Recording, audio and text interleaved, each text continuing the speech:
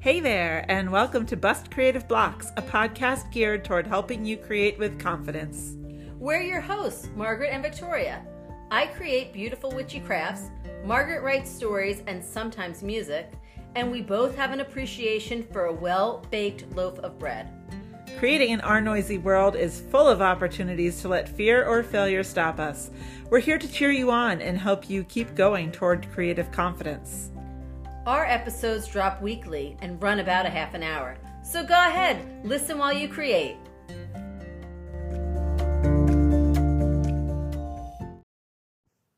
Hi, Victoria. Hey, Margaret, how are you? I'm great, thanks. How are you? I am very good, thank you. I'm sitting in this lovely room of yours with two of your adorable dogs. What could be bad? Yeah. I agree. What could be bad? We're together. That's always a good thing. Yes. We've had yummy tea. I know. The tea was really delicious. Thank you, Heather at Tea and Tarot. Thank you. The tea was really good. We're drinking the Lovers, which is a tarot card-based tea. Yeah. And it's a new one. It is a new one. And it has glitter in it. It's got edible glitter. It's sparkly tea. It's amazing. It's and it quite tastes lovely. Delicious. It's a fruity tisane. And it's glorious. It is quite lovely. I will put a link to Tea and Tarot in our show notes in case anybody would like to buy some tea. Good idea. And have it shipped to them. Good idea. Because we're drinking tea during the episode, so people should probably be like drinking tea while they listen. I mean, honestly, it would make it better for them. It's a better experience. You know, whatever time of day, just make a cuppa and join us. So I have to tell you that I have been on a little bit of like a creating binge lately. Beautiful. And I find that recently I have started almost like the pre-creating process where like I'm writing notes of what I want to do, which is kind of nice instead of me just sitting there and being like, wait a second, I don't have this. It's kind of nice to prepare myself first. But I've been on a little bit of a binge, and I'm thinking it's because the weather's starting to get a little sunnier, where, you know, as much as I do love being in my house in the winter anyway, but I find maybe because I'm cold, I'm not as creative. Okay. But I'm finding that the weather and the sunniness is making me a little bit more creative. I have to say, one of my favorite feelings in the entire world is a summer day in early June, because the air conditioner's not in the window yet, opening the window up and just writing. That sounds glorious. It is so lovely. It is so lovely. And sometimes I'll write by hand, and it almost doesn't even matter what I'm writing. I could be writing a grocery list for all I care. But just the act of doing that, you know, with the nice weather. Yeah, I think it does change our creative patterns. You know, there are times in the winter. I try to work on my writing 6 out of 7 days a week. Mm-hmm. I give myself a day off because I don't want to like die. So, although sometimes I do end up writing on that day, but not always. And you know, in the winter, sometimes it's like, okay, I have on my calendar, you know, spend this many hours a day writing, and it's kind of like as soon as I hit that mark in the winter, I'm like, okay, I'm done. Yeah. Time to go read a book or watch something on Netflix. In the summer, I'll be like, okay, that was that. I'm going to keep going. Yeah. I noticed that my creative juices, of course, flow through the holiday season. Mm-hmm. January, February, I'm not big on creative stuff. I'm a little bit more like, now I have to clean up because I am a little bit of a messy creative. And I don't always love to clean my space because a lot of times I'll get in there. I'm like, oh, wait a second. I'm going to sweep the floor. Oh, wait. Look at this lavender. Like I'm going to create with that. And like, I'm all over the place. Well, that's just nice about having a studio. Yeah. It can be messy. Yeah. And I just I would say I close the door. There's no doors. There's doggy gates so that the dogs don't go in there and eat anything bad. But sometimes I just close that up and might as well be a force field. I'm done. Yeah. Yeah. There's nothing wrong with that at all. Yeah. For me, I often will have stacks of books out. Okay. So, you know, if I'm working on a book that takes place in ancient Rome, I have all of my books about Rome out while I'm working. Mm-hmm. So that anytime I need to, I can just look something up. I don't need to get up and get the book, you know, from like a double stacked bookshelf. And, you know, it's and it stays out for days because I'll be working on the same thing for True. days. But, I always call things the project before the project or the project within the project. I like that. There's times that I'm like, okay, I'm going to create a new anointing oil, let's say. And then I'm like, okay, I have all like these creative juices flowing. And then I'm like, oh, wait, where are my dropper bottles? And then it's the process of like, the project of like finding those. And that's inevitably going to take 25 minutes. Right. Because I don't know why. Even though they're always right around the space where they're supposed to be, I just can't see them. And then, like, Tom will come in and be like, they're right here. But yeah, that drives me crazy. But it drives me less crazy when it's all nice and warm and I have my windows open. I can hear the birds and, there's like a nice little breeze. It seems to be fine then. But when it's just like cold and January, maybe I'm just cranky. Maybe I have to realize I'm just cranky in January and February. Maybe it's seasonal affective disorder. Maybe, because, yeah. Although this February was good because I was away for a big part of it you went in Richmond. Richmond. A little warmer, yeah. And it was, that was different. But I still, maybe it is SAD, right? Right. Yeah, okay. What an acronym. Yeah. So maybe it is, but I find that I'm a little cranky in January, and this year I was cranky. Fair. Everyone's allowed to have some cranky time. Yeah. And it really seems like a good time to be cranky. Yeah. You don't want to be cranky coming around in January. Right. You don't want to be cranky around Yule because that's too much fun. Yeah. You don't want to be cranky around Samhain or, Halloween or, the fall holidays or even just the fall because it's so delightful. Right. Who wants to be cranky in the summer? It's too hot to be cranky. And in the spring, there's just such a renewal and rebirth. So winter's the good time to be cranky. It really is. Yeah. It really is. So when you have these little projects within projects, does that ever block your creativity? Or like say you set a certain amount of time aside, how does it feel then if you then have to do something else before you can do the thing you wanted to do? So it does block my creativity because I get mad. Okay. And for me, if I get mad, I lose my creativity. Okay. And when I start losing my creativity, I get like that, talking to myself mad, like, jeez, I can't believe this is happening. Oh my God. And as every time I say something, I get less and less creative. Okay. And then by the time that I'm kind of done finding the bottles, let's say, I made myself into such a creative genius tizzy that I'm just like, well, I'm leaving my studio. Yeah. So I only punish myself. Okay. Well, that tends to be what most of us do with creative blocks. Right. We're punishing. It's not usually someone else punishing us. True. But I wish I could realize it when it's happening. Oh yeah. Because of course, an hour later, I'm like, why did I just do? That was silly. Okay, so I wonder if you'd be willing to do an experiment. That the next time this starts to happen, see if you notice it sooner, because we've talked about it now. Yep. Now maybe you've talked about it with other people before. Not really. Okay. So let's see if that raises your awareness. Oh, I'm gonna try it. I'm gonna try it because it really annoys me when I get so much into my own head that I can't be creative. Yeah. And it kind of, it's earlier I was telling you about, these classes that I teach. And I try to prepare for them. You're I try excellent. to prepare as best as I can. Because of course I don't think that I'm a genius at every subject. So I mean, we could argue about that. It's not really what we're here to do, but exactly. I could give you a counterpoint. But part of the preparing is part of my creative process of preparing for if there's a project that we're doing or we have handouts or whatever. It's all part of the creativity. But I teach a class and I teach it for teens and I teach it for adults. And the teen class, I'm usually pretty confident because I'm really very comfortable with the teens. But I had my first adult class that I felt like, who am I to tell people what to do? These handouts are so silly. Or if we do that project, that will be silly because I'm not an expert. But I think sometimes that especially with teaching, you don't have to really be an expert. You just have to, do the research, do it to the best of your abilities, try to know as much as you can. Because, when people ask you a question, like if the teens ask me a question, I don't know the answer, I'm like, I'm going to look that up. Or I'm going to ask my friend Margaret, or I'm going to, talk to somebody else who knows more about this. Because there have been times with classes that I've been like, this is like the extent of my knowledge.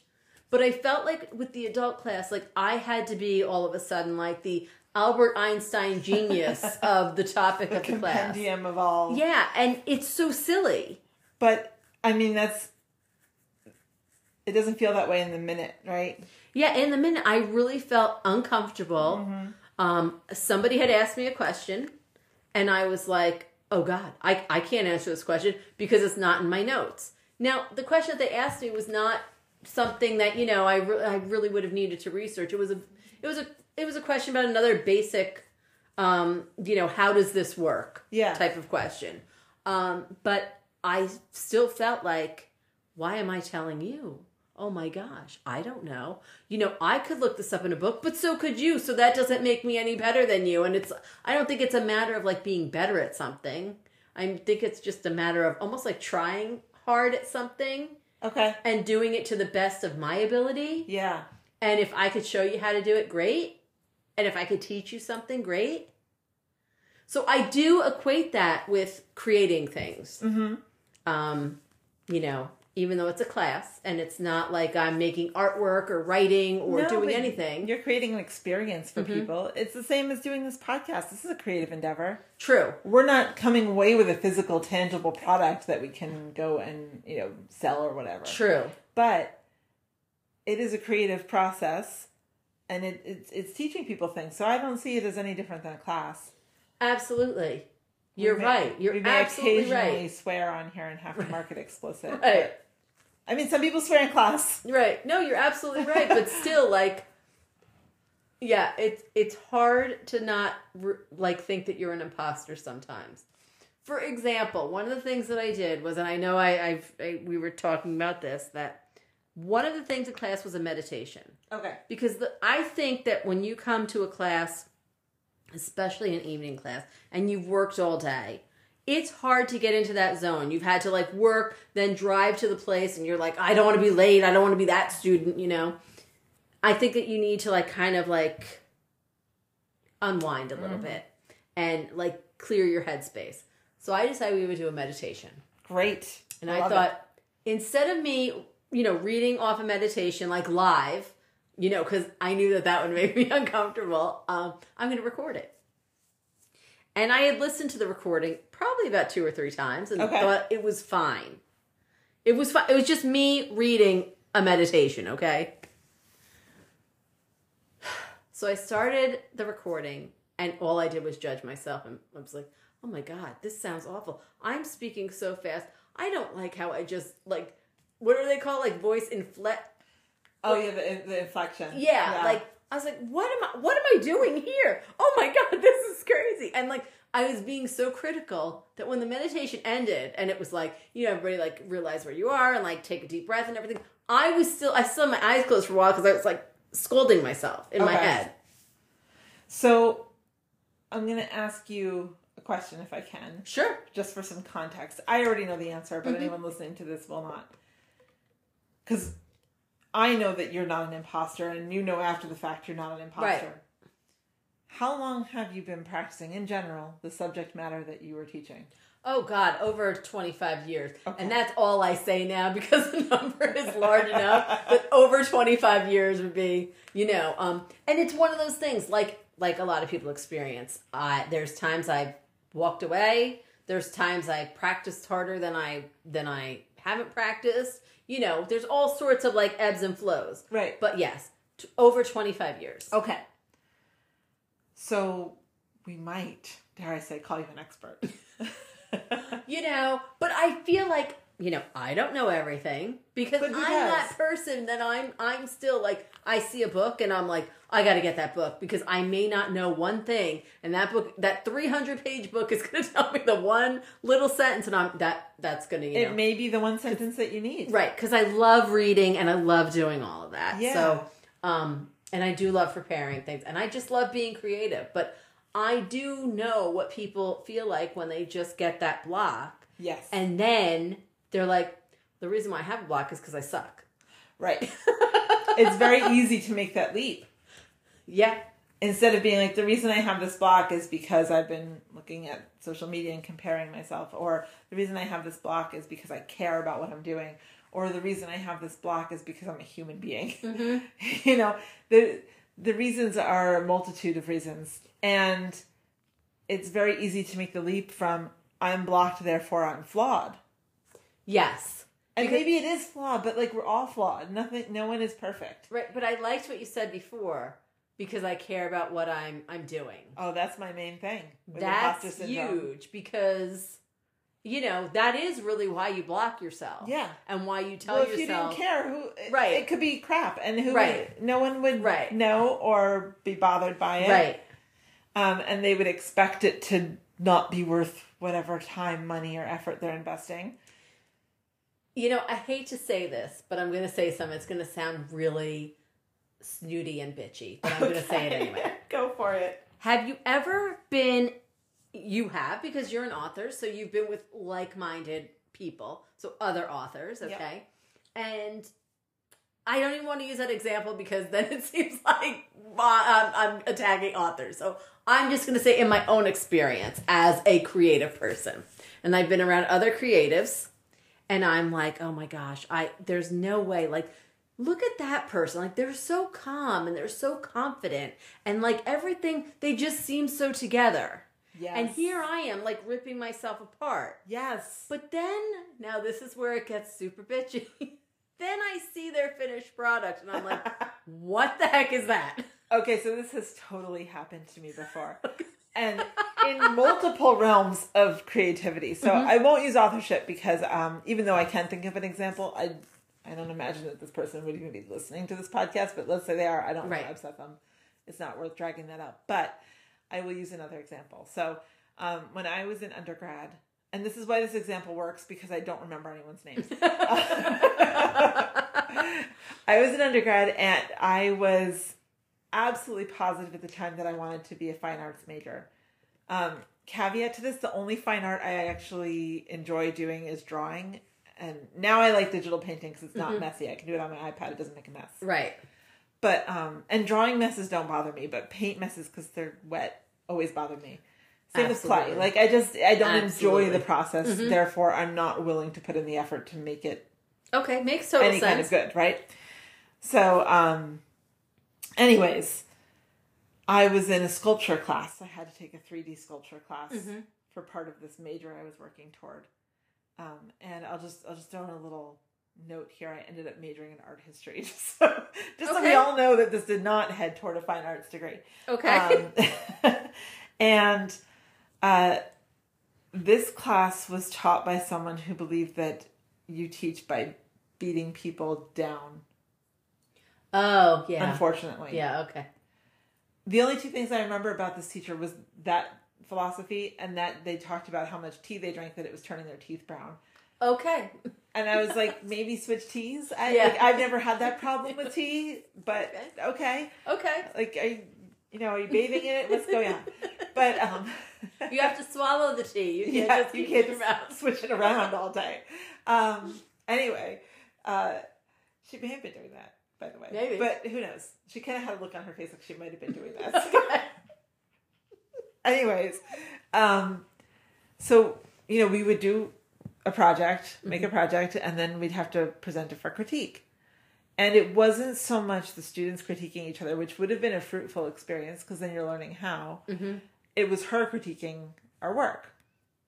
Oh, fantastic. Out loud? Out loud in front of the whole class. Okay. And one time I remember that she would like unveil the projects. We'd all seen each other working on them in the studio. There was only like 10 people in the class. I don't know why it needed to be unveiled, but whatever. So she would unveil the project. But before she would unveil it, she would talk about the project and the student who created it. And she'd say things like, oh, they went to this private school where they studied under this person and such and such. Then she would unveil the project. And my initial reaction was sometimes like, I know I'm supposed to be able to tell what that is, and I kind of can't. Mm-hmm. I also knew she was really hard on people, so it's like I wasn't trying to like beat on them, but you know, I'm like, all this experience that she just bragged about you, person, it's not showing up in the work. Right. Now that could have been because she had a very destructive style of teaching. She would literally take projects apart if they weren't working. That's a whole horse of a different color. But I remember thinking like, all this hype of this person's work up till now. And I know that's supposed to be a wire sculpture of some kind of animal, but I don't know what animal. Right. And I remember thinking like, okay, that experience doesn't really amount to much then in this particular instance. Yeah. You know, because I'm like, I should be able to at least tell what that animal is. Yeah. Or have like a guess. Yeah. Or have in a ballpark. Yeah. I was like, yeah. Is it an elephant? No, it's a mouse. Okay, why? Exactly. I was just trying to think of an example like that. Like, it can't be so foreign, you know? Yeah. Like, from each other. Like, oh, yeah, okay, yeah. Oh, I see it now? I mean, yeah. like, what do you say then? You know, like, oh, yeah. Well, obviously. You know, maybe from a different angle. Although, oddly, for a 3D art class, she never had us walk around the sculpture. Oh. Usually how one views. Yeah. Art in the third dimension. Yeah. But, you know, whatever. It was what it was. She was a unique lady. I don't remember her name. I don't remember any of my classmates' names. Right. It was that long ago. Yeah. And I disliked that class enough that I guess I didn't log it. But I certainly logged the experiences. And there was that moment of like, okay, this person's had all this training, but look at what it got them. And then I felt horrible for thinking that because I was like, they probably just were like scared because she's so scary. Maybe, but you know, but it's the truth though. Like my example that I was talking about was I took this mixed media like group class. It wasn't really a class. It was like this group of like-minded individuals who kind of got together to show their work and, you know, kind of tried to help each other out. And I can remember like working on processes and being like, I don't know, it's just looking like a mess. And, you know, and people are like, oh, I don't ever have that problem. I don't ever think that because I'm creating. And I felt like they were just so confident. Yeah. And then like they would show their stuff and I would be like, oh, it's collage. Okay. But like, it's everywhere. Like, yeah. You know, there's a lot. There was like a lot to take in. And sometimes like, you know, when you're looking at art, you don't want it to attack your eyes. Right. You know, you'd like to come to the art. Right. And I remember thinking like, no wonder why you're so calm, cool, and collected. And I think that what you just said made perfect sense. If you're not really caring about it, then that there's like a level that can maybe like leave. Yeah. Because you have like more of like a straight path to your final product. Like, oh, well, I'm an artist, so therefore I don't need to care, and here's my final product. Yeah. Where I'm more like, I'm a person who creates this, or I'm trying to create this, and it sucks, and like, please, like, I have to go hide now. Yeah, no, I definitely think that could factor into it, and it could be that this person was like, she's going to tear down whatever I make anyway, so why would I bother to make that thing look like a mouse? That could be it too. I don't know what was going on in their brain. I didn't ask. Because like I said, I don't even remember who was in this. I hated this class so much. It wasn't so much the people that were in it, it was who was teaching it and how it was taught, that I went because I had to. Yeah. I did not enjoy it at all. And maybe that's how everyone else felt. So they were like, screw this. I'm going to do what I did in the past. Right. And those are always hard classes to take because you like to think in a class where people are creating and like exposing their inner self outside, that people would be a little bit more compassionate. Yes. And I don't think that they have to be like, oh, that's an A, you know, because you know you lose macaroni to the page and like there you go. But like there has to be a better way to be like, there is. You know what?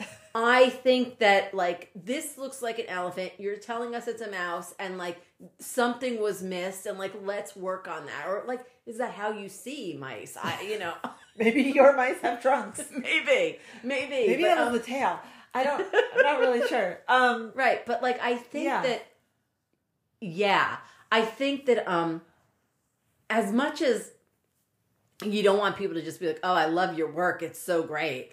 You don't also have to be like, okay, your work stinks and you're a loser. So like, there's got to be somewhere in between there. I think there is. And there is, but like, and I think, how do we stay in that spot? So I think you'll already feel at home in this answer or this suggestion of an answer. And it's something that I learned from Jenny Nash, who runs Author Accelerator. She's my boss. I work for that company, and it's fabulous, and I love her. And she inspires me all the time. I'm going to stop gushing now. And I'll probably gush again in another episode. But one of the things that I learned from her is to stay curious. And if we're asking questions, we're not passing judgment. So let's say that you make a sculpture and it looks like an elephant. And you're like, this is totally a mouse, 100%. And instead of saying to you, like, there's no way in hell that this is a mouse, it's clearly an elephant. I might say, like, okay, what was your technique to make the ears mouse-like? Talk me through it. And by giving you the fake sculpture student, the opportunity to discuss your wire mouse with me, right? From your standpoint, maybe one of two things is going to happen. Either I'm going to see it the way you think I should. Okay. Right? And I'll be like, oh, you know what? That does look like a mouse. Okay. Or you're going to realize it doesn't look like a mouse. Right. Be like, oh, what was I doing? I can't answer that question, right? Right. But what it does is it's not me telling you this doesn't look like a mouse. I'm not judging it. Right. I'm saying, how did you envisage this mouse and make it out of wire? Please talk me through your process.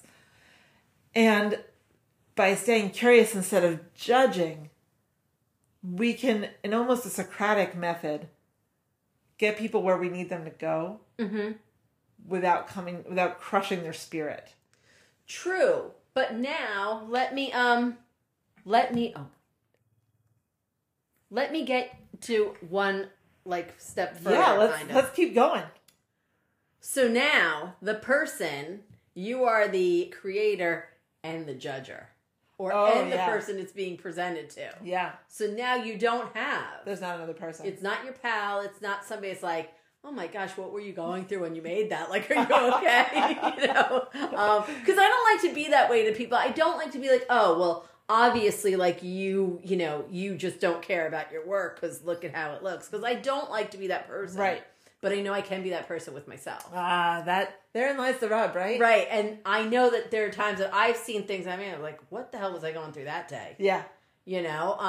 So yeah, I guess that's it. You have to learn how to speak to yourself. Yeah. Like you were just saying. Let's go through this in a way where we're going to ask questions that we're going to come out one way or the other. Yeah. So one of the things, and I don't know if this is easier to do with written work than with something else, but one of the things that I've always done when I've worked with writers is I've said, okay, there's you, the writer, and there's the text.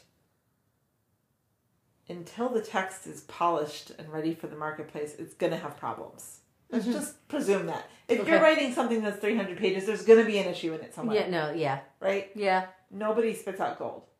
And, okay, if you can spit out gold, I want you to find me, because we could probably save the world or something. But if you're not spitting out gold, listen up. I think a lot of times what happens is it's hard for us to detach ourselves because we care from the creative work. But there has to be some level of detachment if we're ever going to get objective with it, right? So we can, when we're too close to it, that's when it's hard to be objective, and that's when we beat ourselves up. So the best thing to do, I find, is put it away. Okay. Get some time, because that's the best way to distance yourself until you're practiced in distancing yourself in other ways. Where you can mentally, I'm at the point with my writing now where I can mentally say, okay, there's me, the writer, and there's the text. And if something's wrong with the text, whether I'm spotting it or someone else is, it no longer affects me emotionally. It can be the most emotion-driven piece of writing I've ever done in my life. But I can hear someone say, you're telling me this wants to do this? It's not doing it yet. How can you do it? How can you change it so that it does it? Mm-hmm. And a while ago, I used to hear, "You're not doing X." X being the factor, not a drug. Mm-hmm. How can you change you so that you can do X? Mm-hmm. Right? So I'm not hearing that anymore. Mm-hmm. I've separated myself from the work. Okay. It's hard to do that at first with any piece. Mm-hmm. I go through this over and over and over again with every single piece. But the idea of putting time and distance between yourself, literally putting it away, either on your computer or in a drawer mm-hmm. or whatever, and not setting a time limit that you're not going to look at it again, it creates that distance and makes it easier to see it objectively for yourself mm-hmm. until you reach a point where you can train yourself to do that without that time and distance. Okay. Yeah, no, I have found that when I am getting too hard on myself, a lot of times I'll take one of the dogs for a walk. Perfect. And come back, and then I do see it in a different frame of mind, in a different light, in something different. And I'll be like, okay, this is what I was trying to do, and this is the error that I'm making. Yeah. Instead of being like, well, yeah, you obviously there's something wrong with you. Yeah. I mean, how dare you try and create? Right. Like, right. Who are you to think you can do this? I also think that like when you have to show something that you've created, and if somebody is like super harsh to you and like super mean, it's not even on you, it's on them. So, because that's just rude. Like you know what I mean? But like, I would never be like mean to like another creative, another artist, anybody who was pouring their heart into something. Correct. I may tell them I don't understand something, but I wouldn't be mean about it, except to myself, of course. Right. So why are you worth less than them? Yeah, because, that's the way it is. Except it's not. Exactly. It's not. We're all exactly. And I think also, okay, so we've got the element of really caring about what you're doing. And I think another important element is, at least in the culture that I've been raised in, and I don't necessarily mean my parents, I mean society mm-hmm. as a whole, there's sort of this need to be humble. And I actually noticed this when your father-in-law talked to me about my book mm-hmm. at Beckham's graduation party. Okay. And I was so honored. He walked up to me and asked if he could shake my hand because he enjoyed my book. And I was like bowled over, but I immediately had to change the subject. So I shook his hand and I was like, I hear you're from England. Tell me about your whole life, please, because I don't want to talk about myself or my work. Right. So that was imposter syndrome. Oh, absolutely. In its like brightest form. So it's what happens after you finish the work. It can still come to you because, it's like, well, I don't want to be that author. I've met plenty of writers who are full of themselves and plenty of artists who are mm-hmm. full of themselves. It's not only writers, of course, but plenty of creators who are full of themselves. And they're not pleasant to be around. And so there's always been that thought in my head of like, don't be that person. Mm-hmm. So finding that fine line of being confident, but still having some humility mm-hmm. can also be very important and difficult. And I think that really comes down to aligning your creative work with your sole purpose. Mm-hmm. Because, and this is, I say this in my little mini course all the time, bust through imposter syndrome. If your work is aligned with your sole purpose, you can't possibly be an imposter. Absolutely. How can you be an imposter if it is your sole purpose? And I don't mean soul, S-O-L-E, I mean S-O-U-L. Mm-hmm. The reason that you've incarnated in this life, whether you believe you do it one time or thousands of times or whatever, mm-hmm. if it's the reason you're here, you can't possibly be an imposter. And Absolutely. You can't be overconfident either. Yeah. You will strike that balance. And that for me was one of the most challenging realizations to come to and embrace. But I haven't had imposter syndrome since. Okay. In anything, not just writing. Mm-hmm. And it mm-hmm. used to crop up all over the place. Mm-hmm. The last time I felt it was when I baked something that didn't come out well. And it was the wheat bread. But when I discovered I used the wrong size pans, I was like, oh, okay. Yeah. I just used the wrong size pans. Yeah. Clearly that was the problem. But, I have to tell you, like, even as a mom, there's times that you feel like you're imposter mom. Because, like, you're like, oh, look how that mom's doing it. Like, they're so much better. And look, they have that or whatever. Like, whatever's happening. Yeah. And it's awful. But you could do that in anything. You could do that in anything. But I'd love it if you could tell us more about your course. Oh, sure. So it's a little 3-day course. So the idea is that in 3 days, you learn how to bust through imposter syndrome. It's not a guarantee that it will happen for you in 3 days, because of course everybody's different. But it has meditations. Okay. Video lessons, tarot spreads, a workbook with journal prompts in it. And you work through this course material in a matter of 3 days. And then you should know how to bust through imposter syndrome. Because what it does is it gives you the opportunity to discover and align with your soul purpose. And That's also excellent. To do the shadow work that comes through dealing with imposter syndrome and realizing that it is because we care. Right. And that's I think people forget that. They do. I think people forget that. And maybe you could put the information to your class in our notes. I can put a link. Like, is that what it's called? I'm the biggest imposter. In our show notes. You are not an imposter. You are so not an imposter. Like, is that what it is? Listen, we each have our roles to play. We sure do. And, if mine is to type up the show notes, that's easy. Here's a hint. I use the same ones every single time, and I just copy paste and add things as necessary. Excellent. So for our other podcast, This Magical Life, I have a huge show notes file. Mm-hmm. And I even have in there like the little blurbs that our guests have sent. So that if they come back, I don't have to bother them again. Right. I can just say, do you have any new links? Right. And then I just pop the same one in, and it takes 2 seconds. That's perfect. Mm-hmm. I'm sure there are people out there who craft beautiful show notes. The thing is, I care enough to present the information. Mm-hmm. That's not where I decide to use my creativity. Right. I'd rather use it in talking to you. Right. I'd rather use it in creating other things. So I choose to make that process easy peasy. That's excellent. It works. Yeah, that's excellent. Yeah. It works. So I just think that if you're out there and you're having some sort of doubts about your work and you're like, oh, it's me. There's something wrong with me and I'm not doing this right because I shouldn't be doing it, or I'm not doing this right because I'm not right or something. You got to step back for a few minutes. Yeah, put it away. Go walk a dog. Yeah, go do something where then you can realize, you know what? How do I make this work for me now? Exactly. What do I need to do to myself to make this better? Yeah, and also like what do I think? What do I desire for this creative thing or object to do, and is it doing it? Yeah. What can I do to make it better at doing the thing I wanted to do? Absolutely, because you are not an imposter. No, you can't be an imposter. Yeah. It's not possible. Not possible.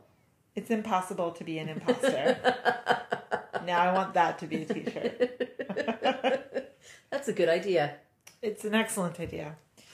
And so is there anything else you want to add to this episode, Victoria? Because we could and probably will talk about imposter syndrome a lot. It's one of the biggest creative blocks out there. I think no, but I think that I will have things to add in the future, because I will, of course, for myself, come up to blocks where I'm like, oh, it's because of my, I'm an imposter or whatever, or there's going to be things that happen to all of us. Yeah, that is going to make us, go through creative slumps sometimes, where you feel like I'm not producing my best work, so I'm just not going to produce it now. And that's acceptable. It's acceptable to be like, I'm not producing what I do best. I need to put this away for however long it is, a day, a week, a month, whatever, and then go back to it. There's nothing wrong with that. And there's nothing wrong with that. I mean, so, yes, I talk a lot these days about how I don't suffer from imposter syndrome anymore because I got rid of it. Mm-hmm. But that doesn't mean I don't suffer from other blocks as well. Right. There's still perfectionism. I got that in spades. Yeah. It's really hard to let go of a project sometimes. And, then just life things. Yeah. Like a week and a half ago, I sprained my wrist and I was like, well, beta readers waiting for this book, you're going to have to wait a little bit longer because I'm at the stage where I need to handwrite notes. Right. And it's just not going to happen. Right. Perfectionism is not something that I suffer from. Okay. Which I think is kind of weird that I don't, because I know a lot of people do. They want things to be perfect. I'm always like, but if things are perfect, that's not good either. Oh no, it's not. It's also impossible. So, but I don't know why I can see, but other things I can't. Just like, like we all have our things that we can see right through, and we're like, wait a second, that's not going to get me. And then we have things that are like, oh my gosh, that is totally going to bring me down. I have a theory about this, and we can talk more in depth about it in another episode if you like. The reason why perfectionism is easier to see, is it is a fear of failure, which we associate failure with negative feelings, so it's easy to see that we're afraid of it. But imposter syndrome is a fear of success. Yeah, no, absolutely. And yes, that is another episode because that's a pretty lengthy topic. But yes, when you put it that way, it's like, oh, it's so clear to me, Margaret. Right? In this moment, it's so clear. It's so clear to me. But, when I'm going through it, sometimes it's not so clear to see. Oh, yeah. We get that fog right around the issue. Yeah. Absolutely. And later, it's like, oh, of course. That's what was going on. Yeah. So our advice to you for now, dear listeners, is that if you're suffering from a block, put it down and go walk a dog. Mm-hmm. Come back to it later. We'll have more advice for you as our episodes continue. Mm-hmm.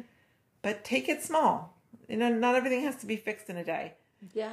And check out Buster Imposter Syndrome if you want to get rid of it for good, because who doesn't? Yep. And if you don't have a dog, go adopt one. Yeah, or find a friend or a neighbor who has a dog.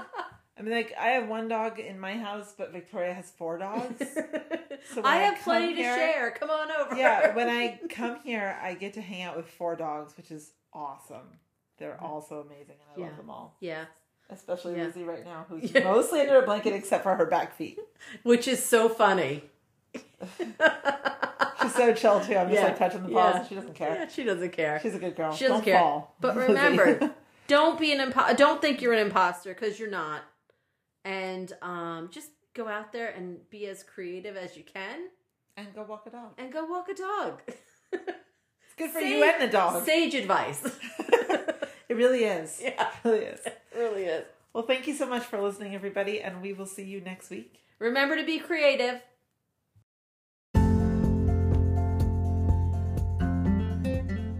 Thanks for listening. Make sure you subscribe so you don't miss any episodes. Share our podcast with your favorite creators and leave a review. Be sure to follow us on Instagram and share your creativity with us by tagging us at Bust Creative Blocks.